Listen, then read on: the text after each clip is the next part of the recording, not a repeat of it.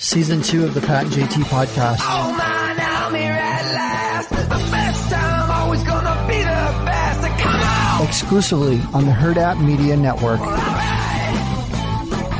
It's Pat and JT, Twitter, Instagram, and Facebook, and then also, YouTube. It's Pat and JT. Yeah. You can go see a whole bunch of fun stuff up there. We're live every Friday, thanks to Centris on YouTube, Facebook, and Twitter. Exactly. Speaking of Centris, too, by the way, still a lot going on with them. If you get a chance to check out their website, I would suggest you do it, because not only are they still looking for some great people to fill some fantastic jobs, entry level, federally insured, NCUA, equal opportunity, affirmative action employer, but they're still making plans for their big free movie night coming up on the 30th. Fun. That'll be super fun. It will be. It's going to be a lot of fun. It's going to be something kind of magical. We can't give you the exact title of the movie, but I don't know exactly why. I'm not sure contractually why we can't say it, but we're not going to cross that line because we love Centris and we aren't going to cause them grief. But there is a link for the Eventbrite site, so you can check it out there and kind of RSVP if you get a chance, just so they kind of a head count. But it sounds like it's going to be a blast at Warner Park Friday, September 30th. Doors open at 6. Movie starts at 7:30. Concessions will be available. You can sit in stadium seats, or you can bring chairs and sit on the field. Kind of whatever. Yeah. Super kind of fun. Whatever. So the internet just like exploding this weekend. Didn't know what to do. Do we follow the Queen? Do we follow Scott Frost? What are we supposed to do? The Iowa State game happened, and that was another disaster. There were, depending on who you are. No bigger disaster than the Nebraska game on Saturday. That was an absolute terrible. That was awful. Didn't they say that there were 3 big teams? Let's just say not big teams. Let's just say legendary, well, Nebraska has a history, right? Oh, I know. We've heard about it a lot the last 20 years. You don't expect, as they say, a Sun Belt team to come into their house and do what they did. But apparently that happened to 2 other schools as well this weekend. And so there's all this, what is going on kind of stuff. I don't know. Nothing shocks me anymore. Like nothing to this point shocked me. So the fact that we got beat by them didn't shock me. Like Sun Belt, it doesn't matter what, if it's Boy Scout conference, it's always a touch and go situation with Nebraska. You just never know. I don't know. It was crazy. Okay, so you're watching the game. Mm-hmm. The very end. What were you feeling? Were you feeling hopeful? I was feeling hopeful. A couple things. I remember who said it, but somebody in our group that was watching it said they better not score. Nebraska better not score too soon, because if we give them too much time at the end, they're going to score. And sure enough, with the very next play, we scored, and then they go down and they score whatever. I felt bad for the kicker, because that was really it was a good kick, and it was long enough. It was just like 18 inches to the left, and it would have been epic. We probably still would have ended up losing, but it would have been epic. It would have been epic for him. But yeah, it was just like I could feel it in my gut. It was just like, it's not going to happen. It's not going to happen. It's not going to happen. And when I saw it just drift off, I'm like, oh God, it would have been amazing. I don't know. And then, not thinking at all that we would be Scott Frost would be fired the next day, thinking they'd wait till October, so they'd save 5 million, 10 million, whatever they'd save with the buyout. But that showed some serious seeds from Trev not to care about the money and just say, we need to move forward now, get Mickey Joseph in there now and pay a little extra in the buyout. It is what it is. A little, like $7.5 million extra. Yeah. They actually, right after it happened, there were people breaking things down. And what I saw basically were there were 3 options. It was knowing that it would drop 10 on October 1st. You keep him around for 20 days. They said, you know what? You could take him off coaching duties and just have him like monitor halls, deliver coffees, things like that for those next 20 days. And then the buyout would happen on October 1st. We know that feeling, right? So, right. Just kind of keep him around. So I wonder, I'm not that we didn't have attorneys look at our contract, but I have a feeling he probably had some attorneys that put some things in there where he couldn't deliver coffee for Mickey Joseph. If you keep him, he has to be coaching, yes. Right? Is that basically coaching? Yes, he has to be head coach and coaching. Yes. So that was out. Others saying, you know what? I think he's just trying to get fired so he can get the big buyout. Like if I make it so bad, they don't want to keep me for another 3 weeks. I've seen And- people do far less for far less, or far Far more more. for far less money. far less, Yeah. right? So yeah, he knew that if he got fired before, then he'd stand to make a 15 ton of million? cash. Yeah, make a ton of money. to walk out the door. The last one, somebody asked too, is saving on the buyout, saving that 7.5 worth the potential damage to income? So 3 more weekends Mm-hmm. worth $7.5 million, but what happens to the program as a whole, unless he wins all 3, but I don't know that we were willing to bet on that. Obviously not. Dude's not going to win all 3. So yeah. Oklahoma coming up next weekend. I mean, what? I don't know. I think that, but it's a weird situation. It's a weird situation. The kids are fired up, and I've heard they that are. they love Mickey Joseph. I'm sure they feel terrible for Coach Frost, but they're gonna rally. They're probably not gonna win on Saturday, but it's just weird enough to where it could potentially happen. You never know. It could.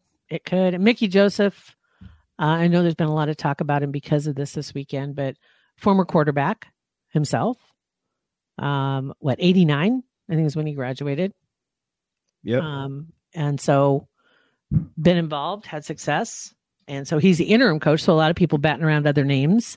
There's a couple of names, I think, from Iowa was one. Iowa State's head coach. There's a was Stoop. one of them. One of the Stoops is Maybe another one. Maybe a Mark Mark Stoops or Mike or whatever, a Stoopsy.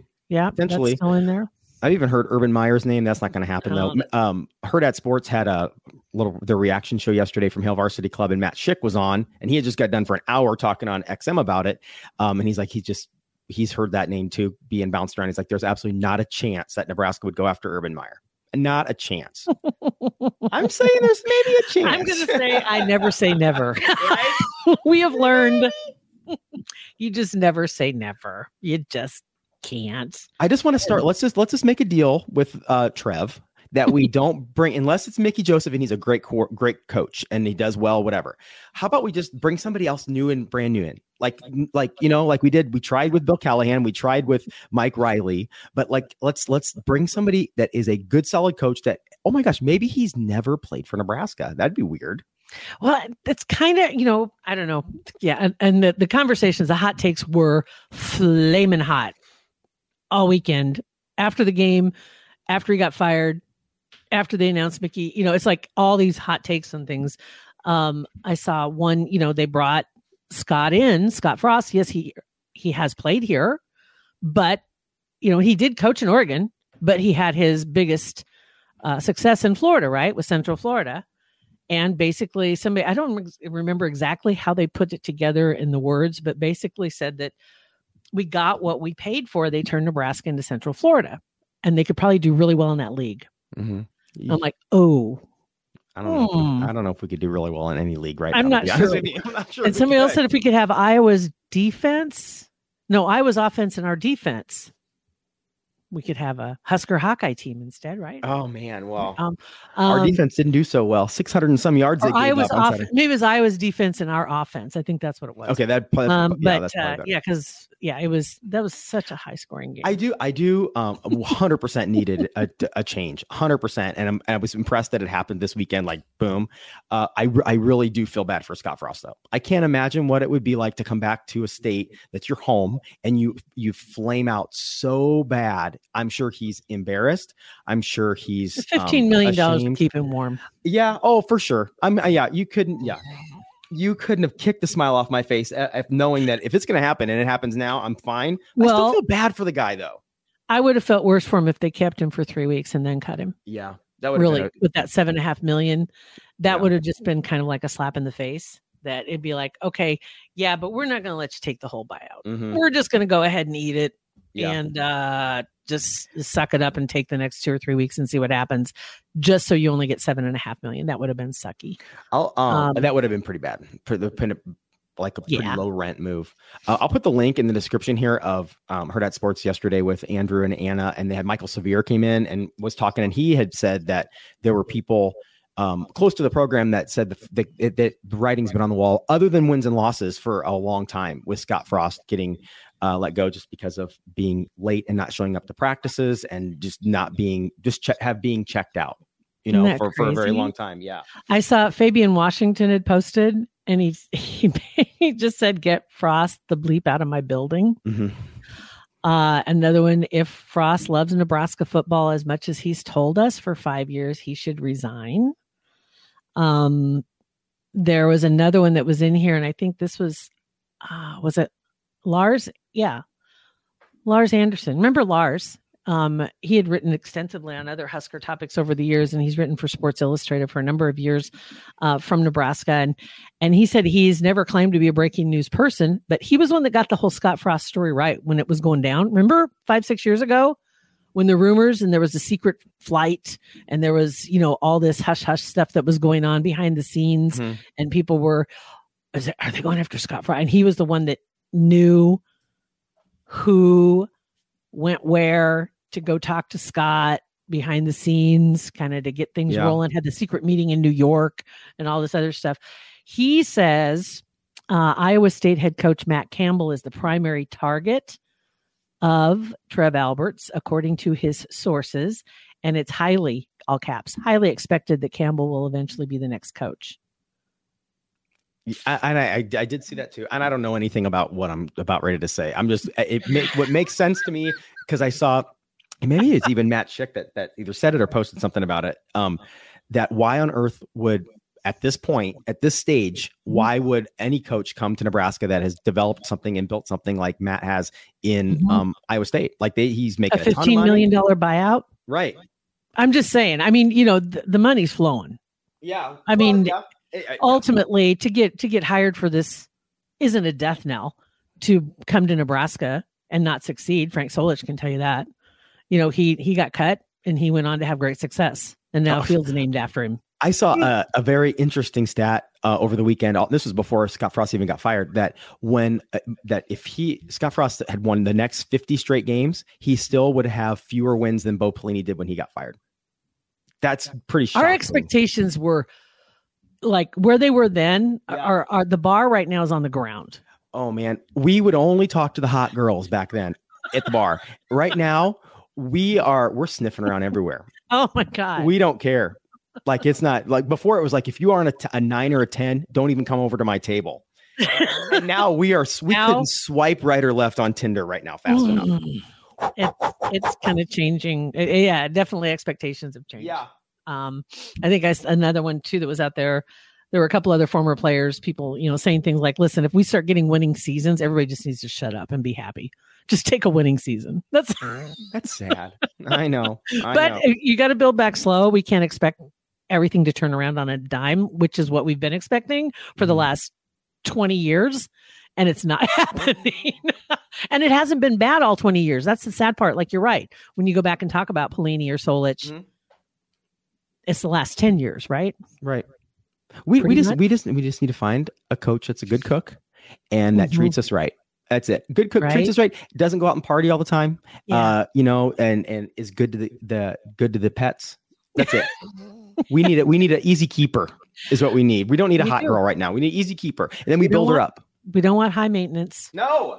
Hey guys, we'll be back to the podcast here in just a second. First, want to thank Go Currency for jumping on the podcast with us and supporting our podcast. And by the way, if your business needs some easy competitive financing for heavy machinery, trucks, or other equipment, Currency's here to help. Currency specializes in finding the best financing options for equipment, trucks, and other big-ticket items. Just fill out an application, and Currency Finance does the rest. Currency is equipment financing made simple. Just go to gocurrency.com for all the details. Offers may vary and arranged by Express Tech Financing, LLC, doing business as Currency, pursuant to CFL license 60DBO-54873. Now back to our extremely entertaining podcast.